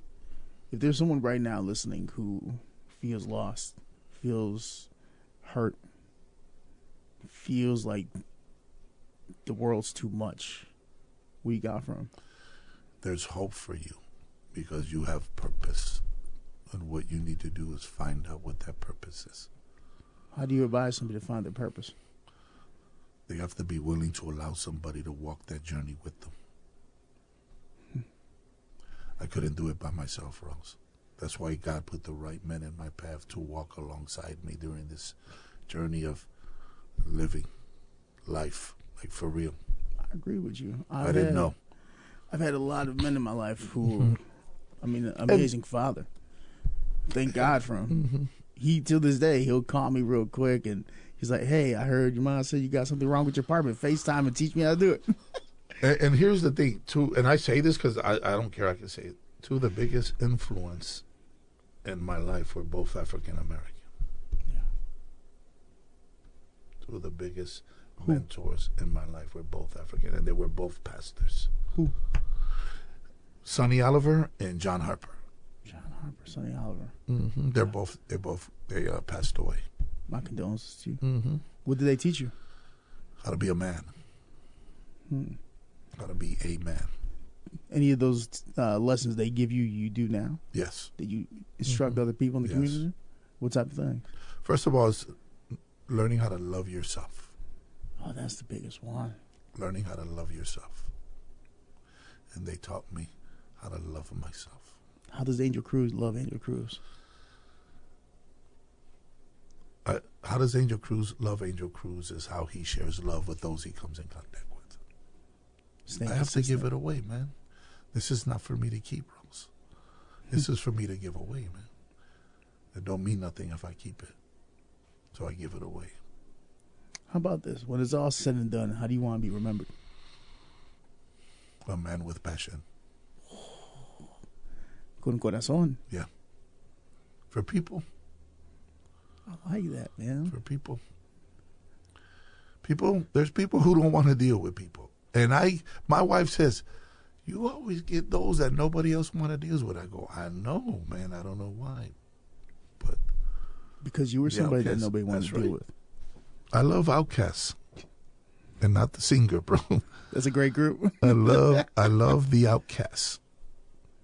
Because those are the ones that are crying. Just waiting for somebody to reach out to them. And you got to know, you got to understand the mindset. You got to know that, okay, I already see what you're thinking, so I got to stop that.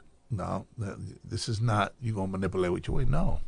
Either you deal with yourself or you don't. And if you want to, okay. And if you don't, you ain't ready. I know how you do it so much, man. Stay consistent. You don't I learn something new every day. Oh, yeah. But I'm on my knees constantly, being rejuvenated, being refreshed, being refilled. Because there was somebody that didn't know me who was all up in my mess and didn't think of me any different. Physically, yeah. Who was there to clean up my mess. Yeah. I mean, from man to man, it's amazing just to hear the story. Well, I was excited to talk to you. The guilt and the shame in that, man. A grown man cleaning a grown man. Not just that in general, but I mean the entire story. So what this podcast is collecting stories. It's showing people that we all have different colors, all different vibes, all different everything. Ross, I believe no one is without excuse. There is no excuse. You can if you want to. Let's look at it like this. You grew up in the era I did. The Jay-Z's. Mm-hmm. You know, all these cats were slinging, and now they're worth millions and billions. Mm-hmm. If you listen to Nas's King Disease 3, he talks about it. He talks about it. What's it? Once a man, twice a child. He talks about it. But they had to make a decision to get there. Yeah. And it wasn't easy because the world was against them in that process. Jay-Z, you look at him now, the dude is so intellectual. It's unbelievable, man. And the stuff that he's involved in. Mm-hmm. You're talking about one of the biggest crack dealers in Queens, New York, like Marcy Home Projects. But look at him now. Nobody knows that now. Little Billies and Chaz have no idea about that history. Everybody want to be a gangster rapper. No, you don't. Find who you are. That's your purpose. Look at 50. Exactly. Come on. 50 was one of the biggest ones. But for me, I knew that that wasn't me. My purpose in life was to bring hope to the hopeless. How do you advise somebody that is never lived a life, never known the life, never been taught anything about this, who are from the outside looking in and may have fear of an individual that is slightly aggressive, but it's for good reasons, right? How do you communicate with them like, yo, they just need love? That's the shocker, because they've tried everything in the book. But you got to be careful when you show love. There got to be limitations now. Because any sign of weakness, a person can go in there and suck you dry and you wouldn't even know it. So you have to be discerning, and if you have to guard yourself, you got to know when to set those boundaries. Like with the men, man, I'm like, no, dude, we're not doing that. You're talking about you're gonna, because I heard somebody say this. Everybody goes to church in prison. Everybody wants to do right in prison. Everybody has the right thing to do. Everybody has the right thing to say and what they're going to do when they get out. But it's the total opposite. Here's why. I'm going to tell you why. This is me. Why recidivism is so high. Every man and woman in prison knows their exit date by far. Probably know it more than their birth date or their social security number, right? Everybody knows their exit date. The one thing that they don't have is an exit plan. And when you don't have an exit plan, that's just saying that either you'll wind up dead or you'll wind up back again. One guy that I met, he was 52 years old, just did 20 years and got caught up and went down for another 17. Damn. And he goes, Mr. Cruz, I always knew when I was going to get out, but I never had a plan on what I was going to do when I got out. That's why you do what you do. And that's why you do what you do. I believe that's a reason why recidivism is so high. Everybody knows when they're getting out, but nobody knows what to do when they get out.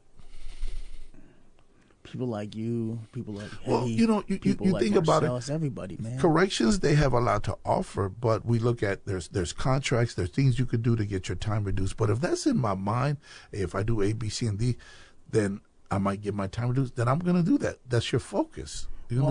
It's because you're living in survivor mode. Yeah. You're not living in a place where you could find comfort and take a second to look at the bigger picture. And you're like, all right, I got to get to here, to here, to here. You're just trying to get by the next day. But I think the reentry piece has to be much so inside the prison to prepare these men when they're down 6 months to a year to get released. Hey, what's your plan, man? How do you help somebody transition from survivor mode to just living? I say that's a journey that never ends. Do you still feel yourself in survivor mode sometimes? No. You now feel like you've plateaued and you've settled? I've settled, but I have to even be watchful as that too. You know, you got to determine what's coming at you, right? And you got to discern what's good and what's not good. What's a setup? You know, when I started with the jail, I had a call from an organization that had a great position with a great package. Great package. I mean, I could have been set for life. But I felt deep down inside, no, not yet. I believe in loyalty. Mm-hmm. Yeah. And I made that commitment to the Peoria County Sheriff's Office. Said, no, I'm here because I believe that we're going to do something here. And it was immediately after that. And the person even said, hey, man, think about it. No, There's nothing to think about. I'm good. I appreciate that you thought about me and called me, but as of right now, I'm on a mission, and I want to see something grow here that I believe that it's going to make a difference. And I didn't feel no remorse, no regret. I'm like, damn, no. Explain loyalty for you. Loyalty for me is saying what you're going to do and doing it even when there's backlash and backstabbing. You feel like you've been loyal to yourself throughout the years? Not always. There was moments where I questioned myself. Am I doing this? Am I doing this for the right reason? Yeah. Or am I being like everybody else and I have to catch myself? I'm like, wait up, this is what my heart is for. You know,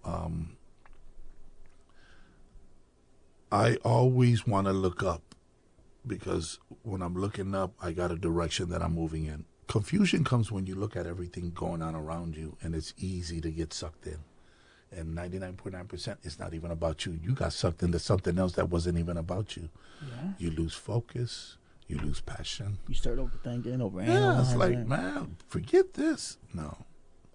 When COVID hit at the jail, there was some layoffs that were going to take place. And I'm like, man, I'm the new kid on the block. And I knew it.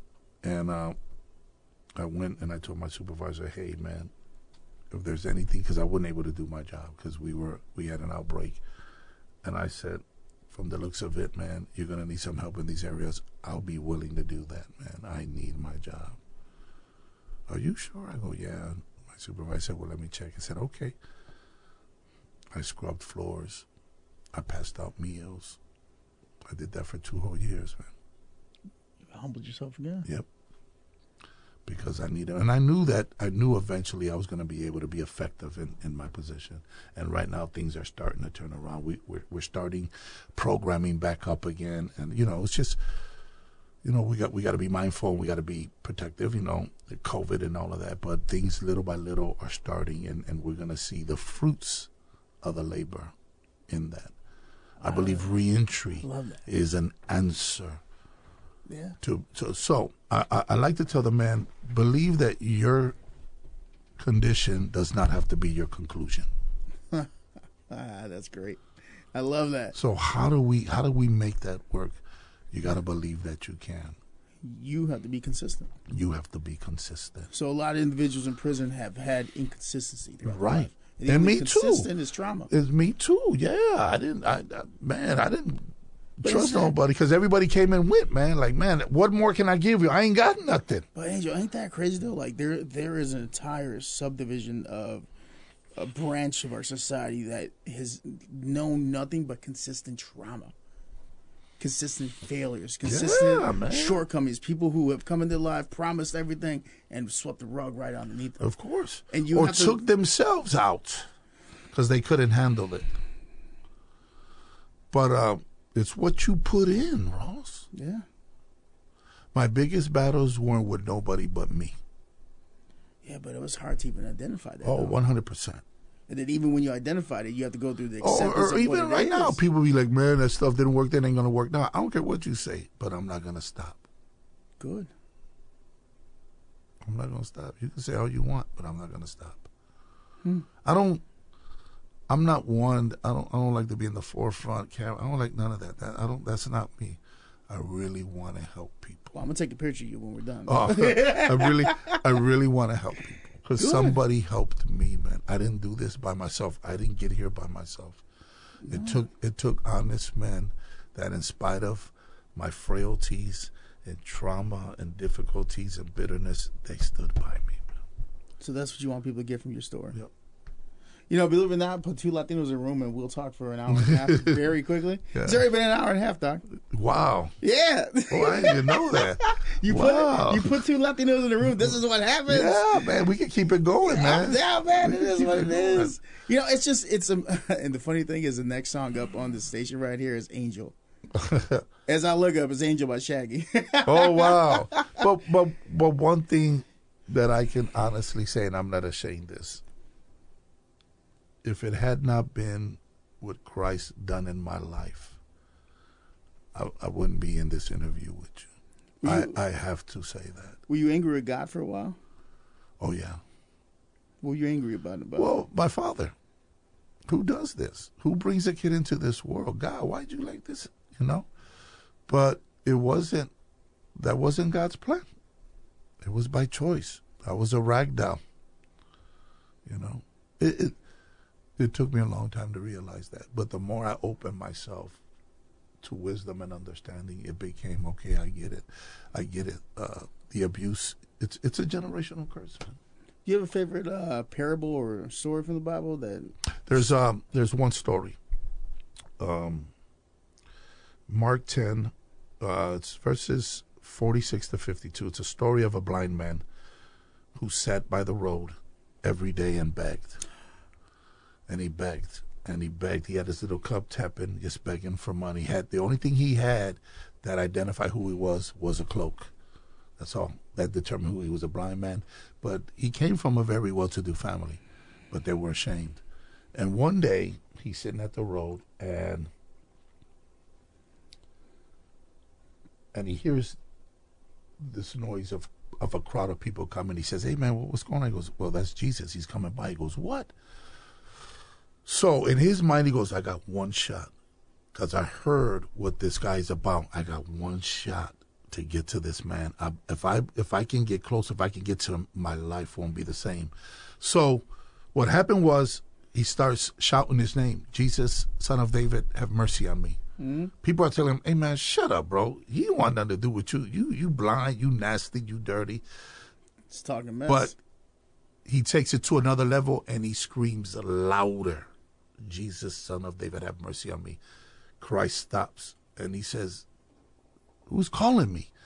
And the disciples say, "Hey, man, do you believe there's thousands of people screaming? How you know somebody's calling me? Somebody's calling me. Bring him." So the same people who would tell him to shut up, they go back and they say, "Hey, man, he wants to talk to you." Oh, see? So he goes back. And Christ says, "What can I do for you?" He goes, "I want to see him." But in the process, he says, if I could just get one interview with this guy, if I could just come in contact with this guy, I know. Because he knew who he was. He said, "Jesus, Son of David." So he knew what this cat. So obviously he'd been hearing stories of the miracles that were taking place. And now he finds out that the miracle working God is coming through his block in my neighborhood. Dude, I got one shot. Yeah. One shot. And he recovers his sight. He goes, "Hey, man, I want to see my sight. I like to go shopping at Walmart.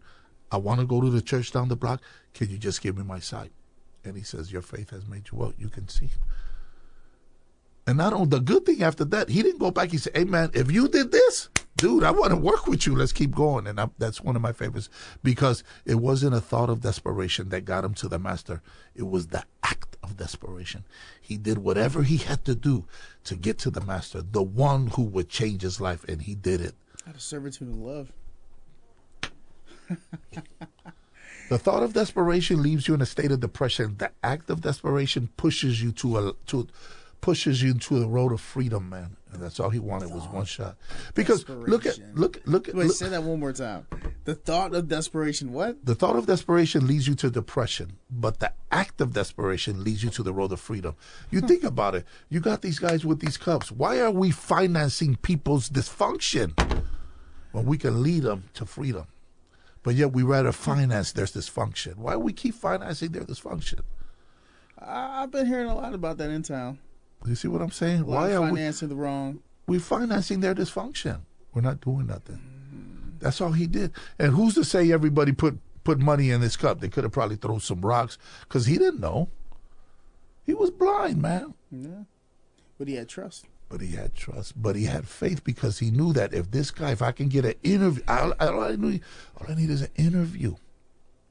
Just one shot. So I gotta go above and beyond.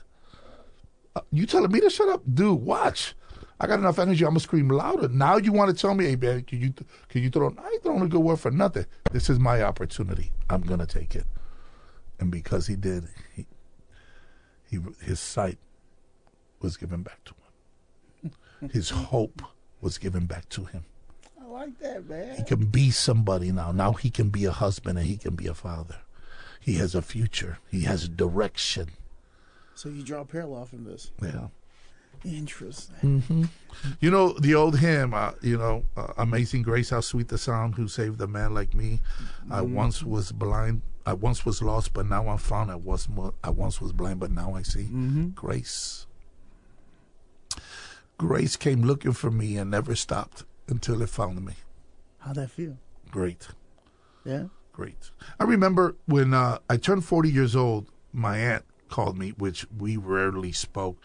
And she says, Angel, I go, what? She goes, you're 40? I go, yeah. You made it past your father. And I'm like, why do you say that? Because we already had a plot. We were going to think you were going to go the same way at the same age as your dad. But you made it past your dad. Oh, you gotta love Latino families. Just off of that. We're really grim. Like, if you think about it. Oh, my God. That's encouraging, right? Thank you, Thea, for the encouragement. And, like, I'll go home and, like, if I've lost some weight, my mom hit me with you're not as fast as I thought you were. Oh, thanks, man. But one thing that I would say for men, yes, you can. Yeah. Yes, you can. Of course. But you have to put some footwork in, too. You have to have Somebody said to me, he goes, you got to be careful with people because it could get to a point where you could say, how is it me helping you hurting me? Keep turning the cheek. See, that's where I have issues. Me helping you hurting me. So we have to draw the line. And it's okay, man. I'll be honest with you, there's times in my life where I've had to draw the line on things. Yeah. And I felt bad for drawing the line. There was moments with my son I had to do that, and that hurts. But I had to draw the line. I said, dude, you're not going to collect no payment from me, man, because if anybody could have collected the payment, it was me. And I'd be rich as hell, right? So we're not, excuse my language, but you're good. We're on the podcast. We're not doing that. But I'm a people pleaser. I have my own trauma. And when I have to put the line down on certain people that I love a lot or have a lot of care and affection for, I won't show it to them, but I'll lock the door and I'll be in my own place and I'll feel like, damn, maybe they just need a little bit more understanding. But then I'm like, no. You'll feel it, man. Then you'll notice, no, now you're playing. And I've gotten to that point, now you're playing. We're not doing this. And I have no remorse doing that. I'm not like, oh, man, I should have never. No. It's clean cut. Man. Is that always how you been, or you had to learn that? No, I had to learn that, Ross. Because I'm learning that now. I had to learn that, dude. It's hard. I got burned so many times. I still got skin graft on my butt, man. But you understand what I'm saying? So I grew like, no, now I draw the line. So that's why it's not hard for me to say, you're not ready, bro. So I ain't got time for that. Like learning when and where to pick the battles you choose to ride out with. I think that's where in my life now that I am currently having a struggle with. Like I'm learning when to be professional, when to let them know, don't overstep me. And it's hard. It's hard, man. Rejection, that's why. Rejection. You don't want to feel like, oh, no. But when you're honest and humble about what you stand for, nobody can do nothing about that. My best friend keeps telling me, trust God's judgment. Fuck everything else. That's where I'm at. Excuse my French, whatever. No, but that's where I'm at. Honestly. Me and my wife, we have a goal for 2023. Me and my wife are givers, man. Let me share about giving. I wasn't a giver. Very stingy, very selfish. I can have a pocket full of money and see if I can get some money off of you. Very selfish. When I got my life straight and God said, now I want you to give. I want you to give. Did you fight that? Oh, what? But I work hard for this, what? You want me to give what? From who? From so where? There was many a times I would say, hey, babe, listen, man, I'm in a situation here. This mom and her kids, they ain't got nothing. I'm going to go and get, go ahead. And my wife, vice versa, she goes, yeah. So we give, And because of our giving, we never lacked. We've never lacked. So you guys are we're not rich. Spiritual couple. You're rich in spirituality. But we discern too. You gotta know, because people, if they can see that, they're gonna go for it. Like me, they take a mile. See, I never give you. If I give you money, you're not gonna get my phone number. No, because you're not gonna be calling me 3 a.m. that you locked up or this. No, you're not doing that. You get one shot with me. That's it. Because I already know. I already know all the lingo. Oh, man, my car, I need gas. Okay, get the gas tank. I'll go get you gas. The excuses. Yeah. Hey, I'm hungry, dog. Okay. Matter of fact, I'm going to do Uber Eats. Nah, I'd rather go pick it up myself. Whatever. I mean, man, nope. No, I don't want to bother you, big bro. I don't want to bother you. This was in the church parking lot. I was coming out of church, and this dude came up to me, man, I'm starving, my wife. I said, cool, man. What you need? What you need? Let's go. Like, you don't trust me? No. I don't know you. First of all, let me tell you this. When's the last time you did some dope? Because either you high now or you need money to get high. That's where we at, okay? So don't come in here and get all tough because you sick. So what is it you want? Now, if you want help, I could drive you right now and put you in detox so fast. Oh, man, forget that. You calling me a dope fiend? I ain't calling you a dope fiend. It came out your mouth. I'm just calling it as what I see. What you mean? I shot dope 17 years, my friend. I could smell it and spot it a mile away. Oh, yeah, it was high. Damn. In church, a lot of people, can you talk to this individual? Because I love God, but I ain't going to play with you neither. You be straight up. Oh, yeah. You're Angel Cruz. You ain't going to change it. You know why? Because that's the way it was given to me, Ross. Very straight, blunt, forward. I was told to shut up sometimes. You're talking too much. You need to shut your mouth, bro. You think you out? No, man. No. I get told that now. you a garbage can wrapped in a suit, dude. You still stink, right? So, but I wouldn't do anything else but what I'm doing right now. I'm happy for you, Angel. The heart for people, and I've learned a lot, man. Don't, and I'm still learning. Yeah, I'm still learning, man. Because people are people, man. Saved and unsaved, man. People are people. You got to know that. But then you see those where you hear years later the calls. I get cards like I don't remember, but thank God that I was able to be in their life for that moment, for that season. I am happy for you, like truly. Like we don't know each other like that. But like help me out. But hear me out too, Ross. I get moments, man. I mess up. I'm not. In the very beginning, man, I didn't know what it was to be a husband. I didn't know that stuff, man. I didn't understand my wife's language. I didn't, So if I come home from work, if my wife doesn't ask me, hey, how'd your day went? I ain't saying nothing. But her, on the other hand, she'll let me know how her whole day went. And she, how come you never talk about your job? Because why? It's the job. It's done. I'm home. I'm done. I'm home. Yeah. I kind of decompress when I get out of work. I relax. I'm not trying to take none of that home. You put music on? Oh, yeah. What's your go-to track? I like podcasts, man, Kanye West. I know I'm praying for that brother. I mean, I like his old stuff. Nah. Wait till I get my money. Right. Yeah. Oh, that's an amazing song, man. Even when he, when he was doing Sunday service, man, he was on point. And it's sad to see where he's at now. And people say, oh, he did. No, I really do believe, man, he was right on point. But I believe that at that time, too, he was on his medication. I believe that, too. Well, after his mom passed, man. Well, yeah, he lost it. And then his thing now, he stopped taking medication. And we see the effects. Mental health, mental illness is big, man, especially in the prisons, man. It's really big, man. También dime con quién andas. Who do you surround yourself? Who you dating? Who you bringing into your bed? Who you bring? All of that. That impacts a lot as a man. That impacts a lot. You're not sleeping with that one woman. You're sleeping with everybody else. I'm saying. And we have to be careful when it comes to people, man. We got to know how to draw that line and not feel bad about it. Because they're going to realize that, man, I messed up bad with this person. It's funny because some people that like to be habitual line steppers, and to that degree, they don't care. Oh, they don't. And they're going to sit there and admit it till they're blue in the face, bro. They'll take it to them in the grave, and that's where you got to be. Well, you know what? That's cool, man. Then I can't vibe with you. I'm happy with you. Do what you got to do, but I don't be over here. Yeah, do what you got to do, but you're not going to do it here. You can't stay, but you got to go. I don't care where you got to go, but you definitely can't stay here. You got to accept that and be good with that. You got to sleep after that, man. Yeah. How long did it take you to be happy with the individual that you were laying in bed as? Myself? Yeah. another about 15 years after treatment, man, I was learning. Even after treatment, man, I still had to deal with me.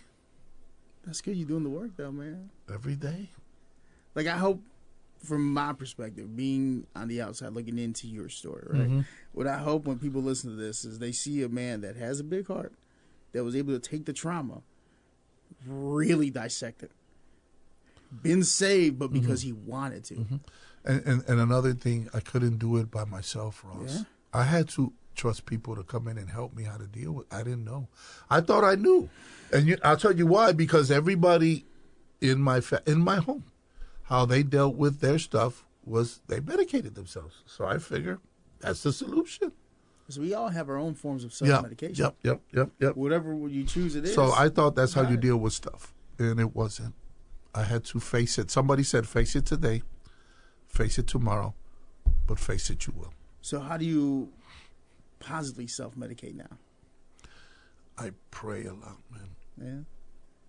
Yeah. And then... it's a different type of high. Oh, yeah. There's no high like the Most High.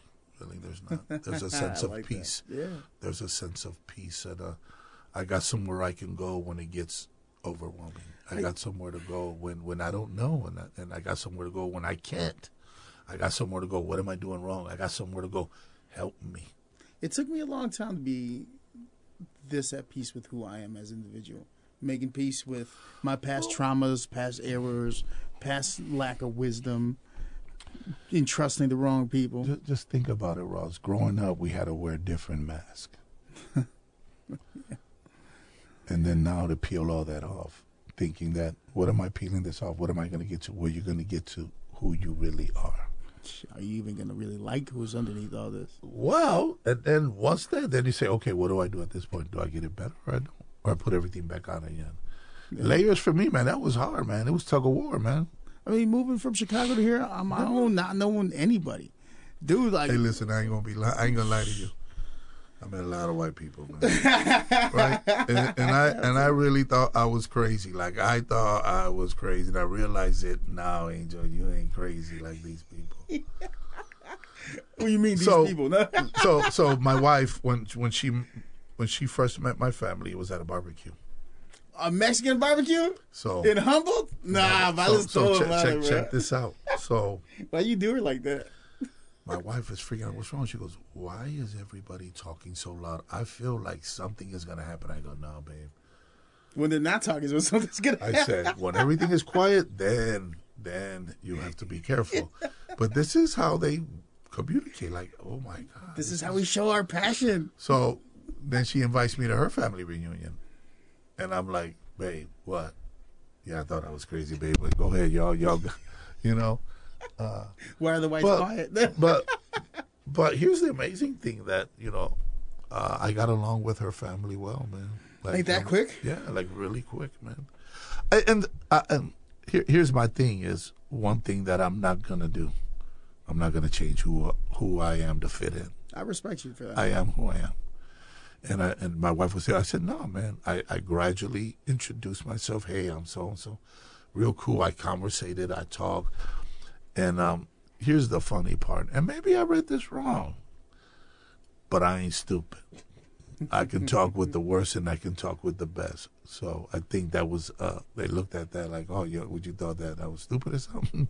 Mama ain't raised Boo-Boo the fool. But, you know, now I'm thinking the times where, you know, I can get you to, but yeah, their family, they accepted me and it was genuine. It wasn't nothing fake about it. That's good, man. I'm happy that you, the individual, still is able to redefine your circumstance. Not allow you to be a victim to your own circumstance, you know? Ross, this is by far none of my doing, man. This was a plan that God had for me that I thought that it could never be. And here we are. So I'm a believer, man. I am. I'm a strong believer. I'm not ashamed to say that. And a lot of it comes from now I understood why my grandmother had me to go to church, because that's would help me. I know that, I'll tell you this, that in my worst of my withdrawals, I never forget this. I said, I was looking up and I said, okay, God, if you're real, like my abuelita and my tia and everybody says that you do all of this stuff, then bro, throw me something down because I'm done, man. Right now, if I had a pistol, I'll eat a bullet. So you gotta do something. Because, man, I ask. So that's what I'm doing. And Ross, I wish I could tell you that I heard God's voice or I felt the warmth of him embrace. None of that. And not to say that I don't believe in that, because I do. But one thing that I experienced that night that I never experienced ever in my life is I felt a blanket of peace come upon me like never before. Huh. And when I felt that, I went like this, boom, you got me, bro. Huh. But, I don't say that people can hear God's voice. I don't doubt that. But that didn't happen in my experience. I didn't hear God's voice like, I got you, dog, or he sent me a text or an email. None of that, papa. Or me llamó por cellular. None of that, bro. Call after 9. I didn't feel his call after 9, right? Or I didn't feel no tap up. No. But I did sense, and I know this was divine. There's a peace come over me. And I'm like, okay. You got me, bro. I'm good. You lead, I'll follow. And even with that, I was stubborn, bro. So, but that was my experience, man. And this is your story. I hear people, and that's cool. I'm not saying you did. You did it, but that wasn't me. God didn't speak. He didn't touch. But I just felt this peace. Man, I literally felt it. All in my body, I felt the peace like, it's okay. It's okay. With that said, last question. Mm-hmm. If there's one word to encapsulate your entire story, what's the word? Transformation. Transformation? Mm-hmm. All right. With that said, man, this has been 2 hours. I love these conversations, man. I'll tell you. How you feeling? Oh, great, man. Great. This has been awesome. Hell yeah. Like I said, I'm not an entertainer, but if it can help somebody, then that's what I'm here for. If it can help somebody. I'm adding your collection of the story, man. Amen. I'm with this. There's been another episode of KZ1023's Community Beat. I am your host, Ross Martinez. Angel Cruz, my guest. If they want to get in contact with you, any of the things you're working on, how can they get a hold of you? My email address is angelcruz37@yahoo.com. Send me an email. Whatever I can do. The Latino would have a yahoo.com. I was waiting for say Hotmail, Pop. Dude, that's when somebody told me you need an email address. That's always stuck with me. I like it. Yeah. Hey, can we get a Hotmail just for fun? Yeah. All right, everybody. There's more episodes coming. There's a bunch already up, so go check it out. Leave comments, follow, subscribe. You know the vibe. All right, we're out. Peace.